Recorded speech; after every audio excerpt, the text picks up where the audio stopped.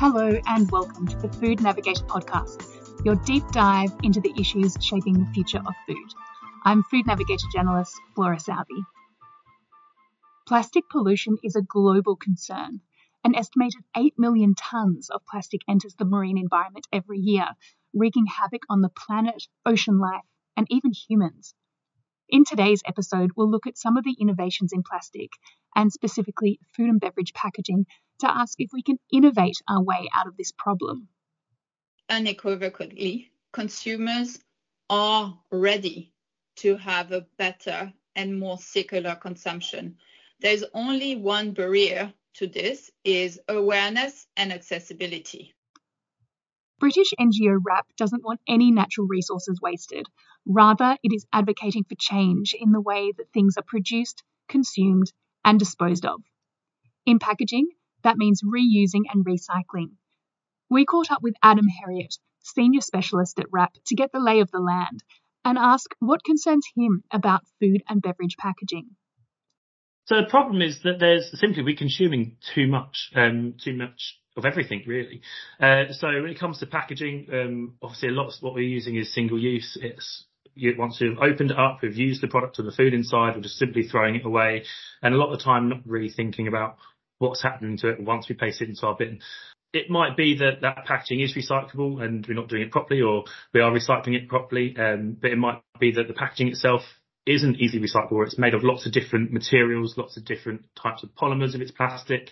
It can be very difficult to separate those materials out from each other to be able to recycle those into something new. What policies exist to respond to these challenges, and are they enough?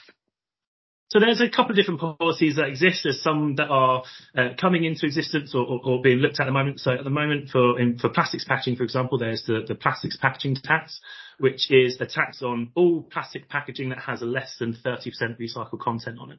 And that tax at the moment is about £211 per tonne of material to place onto the market. And the idea of that is to help increase recycled content in packaging, help drive demand for materials to be collected, and help sort of make sure that material can continue to be recycled on and on and on, rather than just being simply sort of used once and then sent to landfill or energy from waste or disposed in that way. There's on the horizon, there's also there's EPR, which is extended producer responsibility, which puts the onus on those brands and manufacturers who are packaging your goods to basically pay for the collection, disposal, recycling of that material.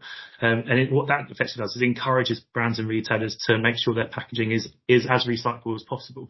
There's also government targets to make sure we have certain recycling rates nationally by different dates, so by 2025 and 2030, to make sure we're recycling more and more as well. And having those targets means that we've got something to aim for. It means that people are working towards those, and they're in legislation as well. But what we are missing is things like consistency. So what I can recycle where I live is probably going to be a bit different to what you can recycle where you live and how you recycle it. So in my house, we have one big wheelie bin where all our recycling goes into, and then it goes off to another facility to get sourced into different materials. Where other people might live, it might be they've got lots of different sort of boxes that they put plastic in one, their cans and tins in another, their glass in another, and paper in another one. And that stuff, the quality of that stuff is generally a lot better. They might be able to recycle more, and it doesn't have to go through additional process to sort.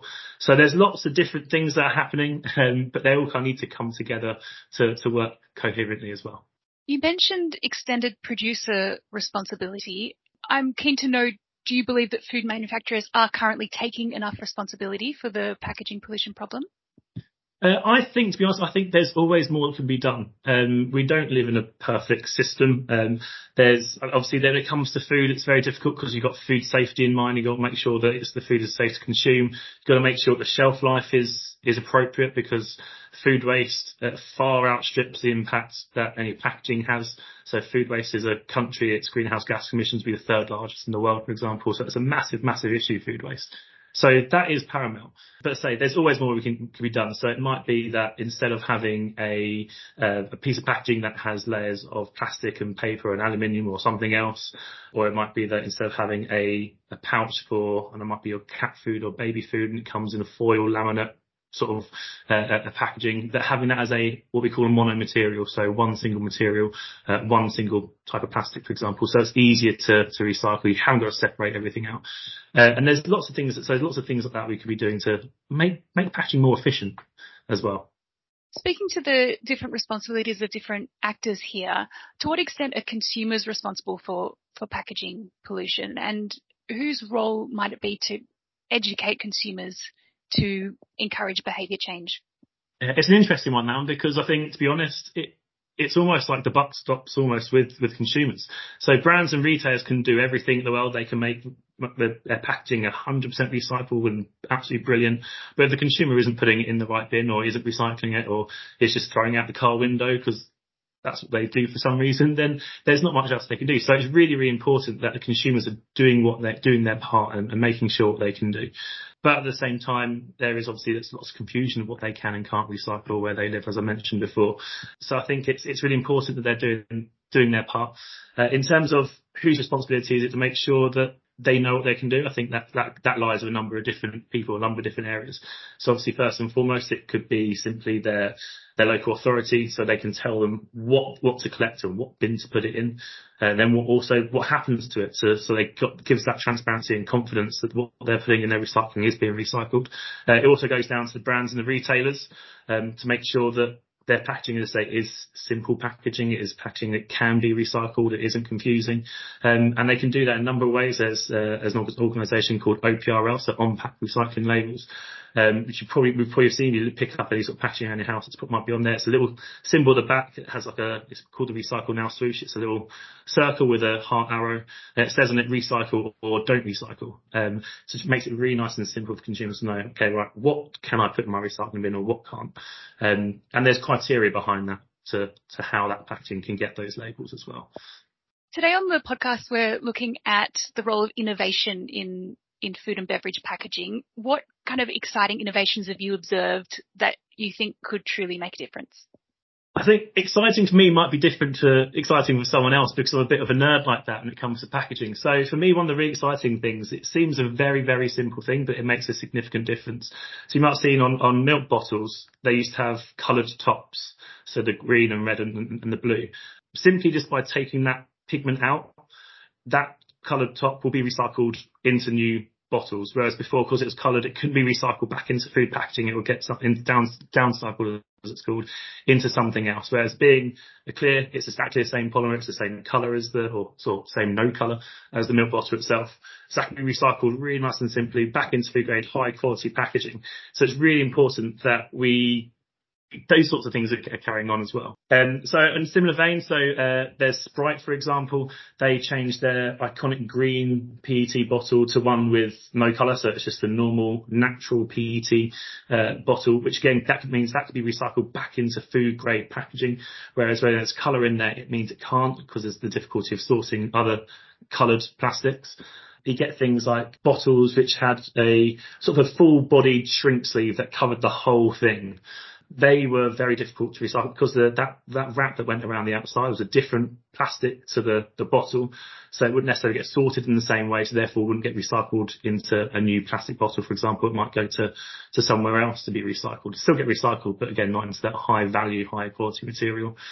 And so there's been lots of other really interesting ones recently around things like changing packaging from, say, like mincemeat, for example. There's been a couple recently from a rigid tray to flexible packaging, which means it's lightweight. It means it takes carbon emissions off the road when they're transporting things around. It still protects the meat, and the meat is still fine and great. And arguably the shelf life of the meat is also a little bit longer as well in some cases, in a lot of cases. But again, on the flip side, it is more difficult to recycle because it is a film and flexible sort of types of packaging. So there's all these little things that go on, all these little tweaks that happen, that have benefits in some areas. They might not necessarily have a benefit in another area, but it's a good news story. It's all the same. Great. Thanks for that, Adam. So let's hear from one of the innovators themselves.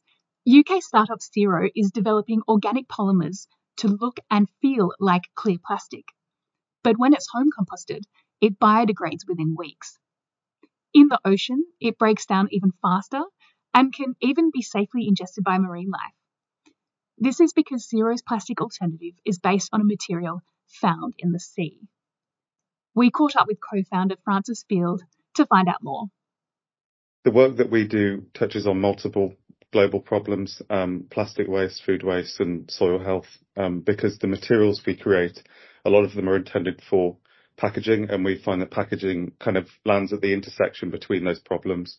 You need packaging to get food through a supply chain. Typically, you need plastic packaging to extend shelf life, to protect food. At the same time, plastic is a huge environmental problem. So the two kind of, there's a tension there, and we're creating materials to replace plastic. So solving for plastic, solving for food waste. In many cases, we've been able to extend shelf life, and the materials we make are made from seaweed. They're natural polymers, they're biodegradable, they're home compostable, which means that when they're composted, they contribute to increasing soil health. Way back at the beginning of our journey, we talked to farmers, and they mentioned paper bioplastics turning up in their soil because it's going through industrial processing facilities and it's not breaking down. We thought that was a huge problem, and so we're working to ensure that everything we make breaks down very rapidly in natural environments wherever it ends up. Of course, we're not encouraging littering. The natural end of life for our products is in food waste bins, food waste collections, and that's an infrastructure that's increasingly being rolled out in the UK and abroad. Seaweed, that's an interesting material. How did that come about? It started in a way by setting a brief for what a new material would need to do if it was to replace plastic, and I don't myself take any credit for that. It goes on to my co-founder Aicha, who set herself that brief, knowing the problems of plastic and wanting to tackle ocean waste.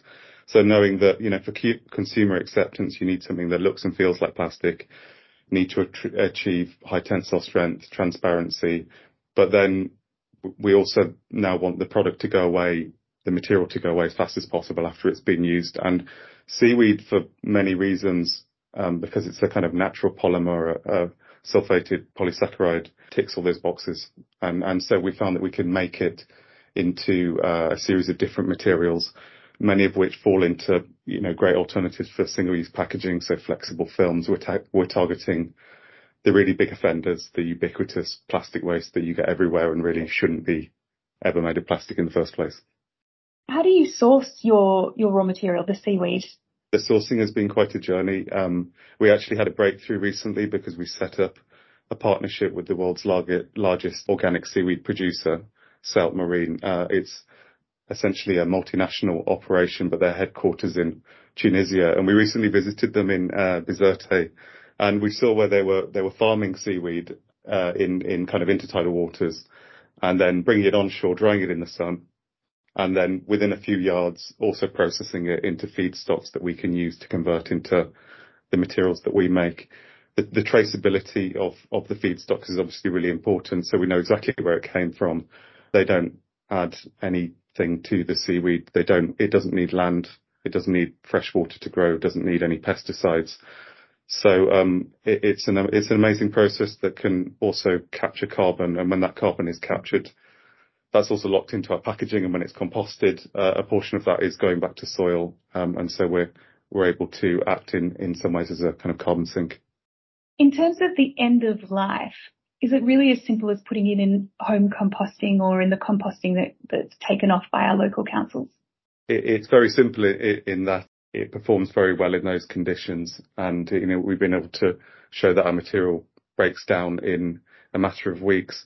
We've needed to draw a distinction between disintegration and biodegradation, and a lot of the problems that we've seen in alternative materials recently stem from that. The current guidance allows disintegration, which leaves 5% of the material behind, but 5% of 100,000 tons is a lot of plastic, a lot of bioplastic.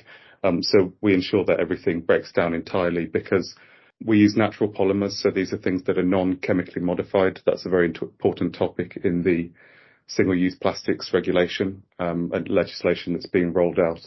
And it's really looking to create or mandate that materials are not chemically modified in a way that means that They can't be eaten by things that are in the environment, be they microbes or animals. They're digestible. So everything we make falls within that space. I'd love to hear a little bit more about the functionality that this material provides relevant to food packaging, because often there are certain specifications whether a food packaging may require heating or freezing, obviously shelf life. Could you give us a little bit more insight into that? So we're targeting applications that the material is inherently good at.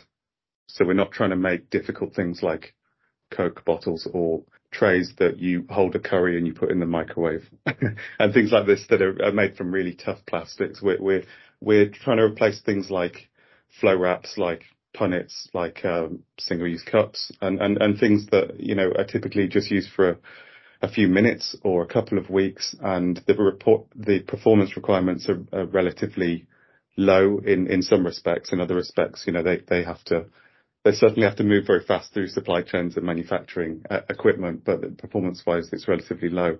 When we looked at plastic in flow wraps, for example, we found that when they were wrapping fresh produce, if you look closely, you'll often see that it's perforated, macro or micro perforated, because plastic actually creates too much of a barrier, and that causes condensation, which leads to premature food waste. And so replacing it for another material is not a bad thing. In many ways, it can be an advantage. Has that been one of the biggest challenges you found in developing your material and taking it to market? Is it really the technical side? I think a much greater challenge than that, because, you know, I believe that with time and funding and with the right team, I really think you can solve those problems. I think that the bigger challenge has been and remains bringing all the parties together, all the partnerships, all the alignments inside industry, outside industry, between governments and institutions and, you know, expert organizations like RAP, etc., to really agree and align on the messaging, because it's actually a very, very complex problem. And we've watched, as we've been doing this project, the narratives and the legislation evolving. And, you know, we need support for things like food waste collection, and RAP, for example, has done an amazing job of that. And we need governments to legislate to move away from single-use plastic, because we know that the big offenders are very adverse to risk. They've got their systems set up to just churn this stuff out, and it's really hard to move away from it without a higher force, in a way, coming in and saying, okay, all of you, this has got to stop, this has got to move on. So it's that bringing together different parties and forming alliances. I guess in signing up new partners, price will be a major factor. Are you working, or how far away are you from price parity, and is that kind of the end goal? I've always said I don't think it needs to be priced on a par with plastic.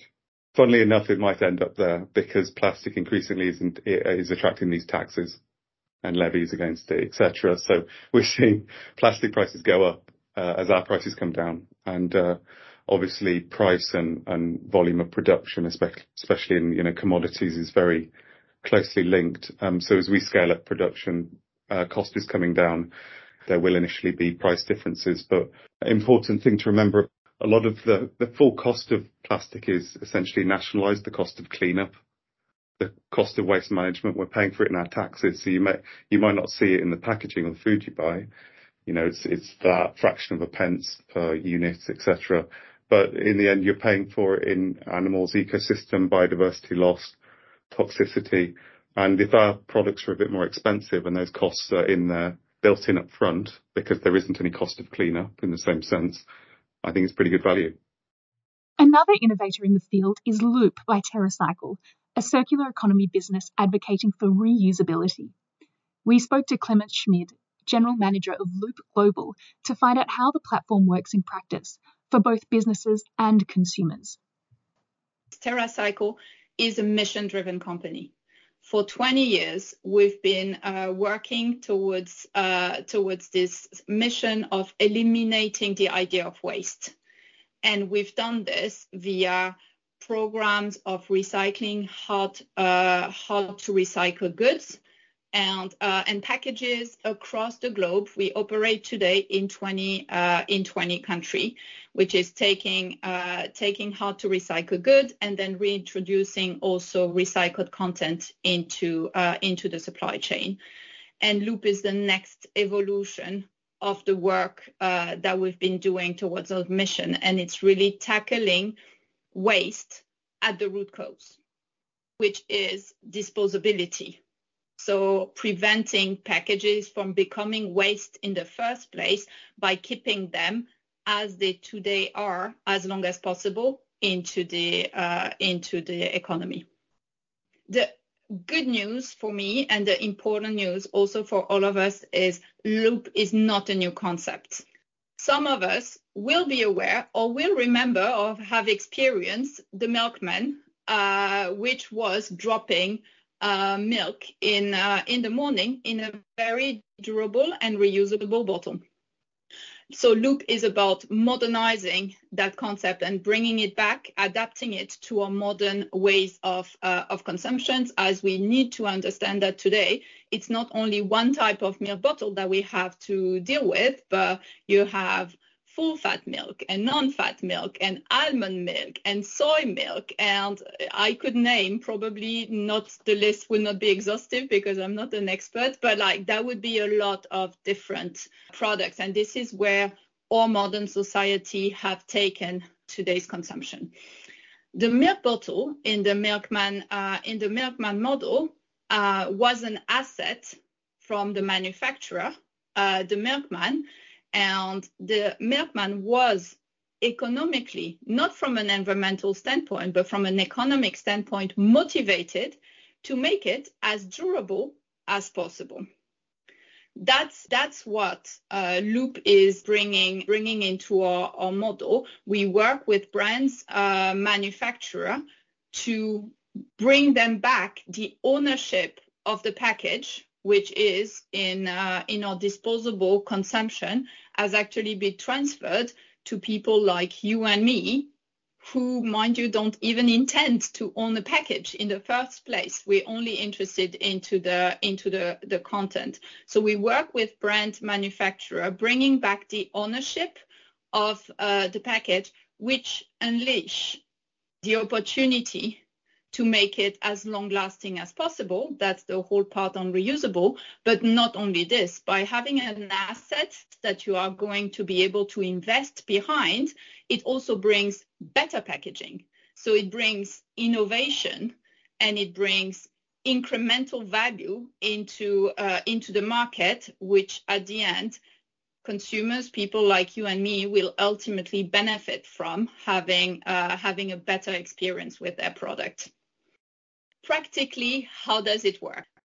We work as Loop with brand manufacturers, big renowned brands such as Nestle, Procter & Gamble, Unilever, Danone, and retailers across the globe like Carrefour, like Tesco, who have been to develop and distribute reusable product. The only change we're bringing into this distribution to consumer is the addition of a small refundable deposit, which is fully reimbursed to consumers upon the return of the empty package at any Loop collection point, independently from where it's been purchased. And afterwards, we work and coordinate the full reverse logistic. So by reverse logistic is everything from the moment it's been dropped at a Loop collection point until the moment it reaches back the manufacturing line to be refilled and be sold again to another consumer. That would include collection, sorting, deposit management, storing, and cleaning. The model does not sound dissimilar to a classic deposit return scheme, or DRS, whereby a deposit is paid by the consumer when a beverage is purchased, to be returned when the consumer deposits the empty container. But Clemence told us there is at least one important difference. I would argue Loop is a type of DRS system. The only thing that where we have bigger ambition versus what I have seen of DRS system, like the one that is being talked in Scotland, for example, is we don't serve it in only one category. So Loop has proven a DRS system which spans across as many SKUs as you can possibly think. I'm often joking and saying like anything from baby food to motor oil and everything in between, personal care, home care products. So we believe everything that is packaged in a single-use packaging today can be packaged into a reusable packaging tomorrow. You will find many different types of material on the Loop platform, and that's because materials have different properties that are more or less relevant to different categories. So if I have to give you the big categories, you will obviously find glass product. In the categories of food and beverage, we know that this is a widely available material. We will find also alloys, so like stainless steel, for example, and we will also find durable plastic. So in the food and beverage category, we already know about reusable PET or polypropylene as two big forms of durable plastic that are being used in that sector. Another way Loop differs from the type of DIS system that was scheduled to roll out in Scotland this year is in its collection point network. Consumers don't have to deposit the container back where they purchased that exact product. So the Loop collection points to date work within the Loop network. So any partner of Loop has a Loop collection point, which enables for us, as I was mentioning, the buy anywhere, return anywhere system. So you can buy your product into a retail partner A and return it into a retail partner B. So you will find the majority of the collection points to date into retailer stores, for example. But as we grow and develop, like our objectives will have to maximize the accessibility, so you can think about expansion of the network across many different other locations, both private and public. I wanted to know whether Clemence has observed a change in mentality amongst businesses and consumers. Is there a feeling that we're headed towards a truly circular economy? Unequivocally, consumers are ready to have a better and more circular consumption. There's only one barrier to this, is awareness and accessibility. And I mean, they've proven it to the industry over and over, whether you're looking at many studies that have been published by either big consulting firm or opinions monitoring. I'm thinking there's been an Ipsos study done in France very recently showing very impressive numbers into what people declare they're ready to do. And beyond declaration, we do see behavior change in market. We see people on the Loop platform, but also on many other reusable initiatives that are existing out there, where people are coming, they're buying, they're repeating, they're returning. What we need to take into consideration is we want to do this, and we are all in the same position. We all run busy life. We have all of our to-do lists and everything. We need to make it as an industry as easy as possible as the consumers. We need to make it accessible. We need to develop a wide range of products so we make that transition as smooth as possible for everyone. A big thank you to Clemence, Adam, and Francis for joining me on the Food Navigator podcast. Thanks for listening, and please tune in next time.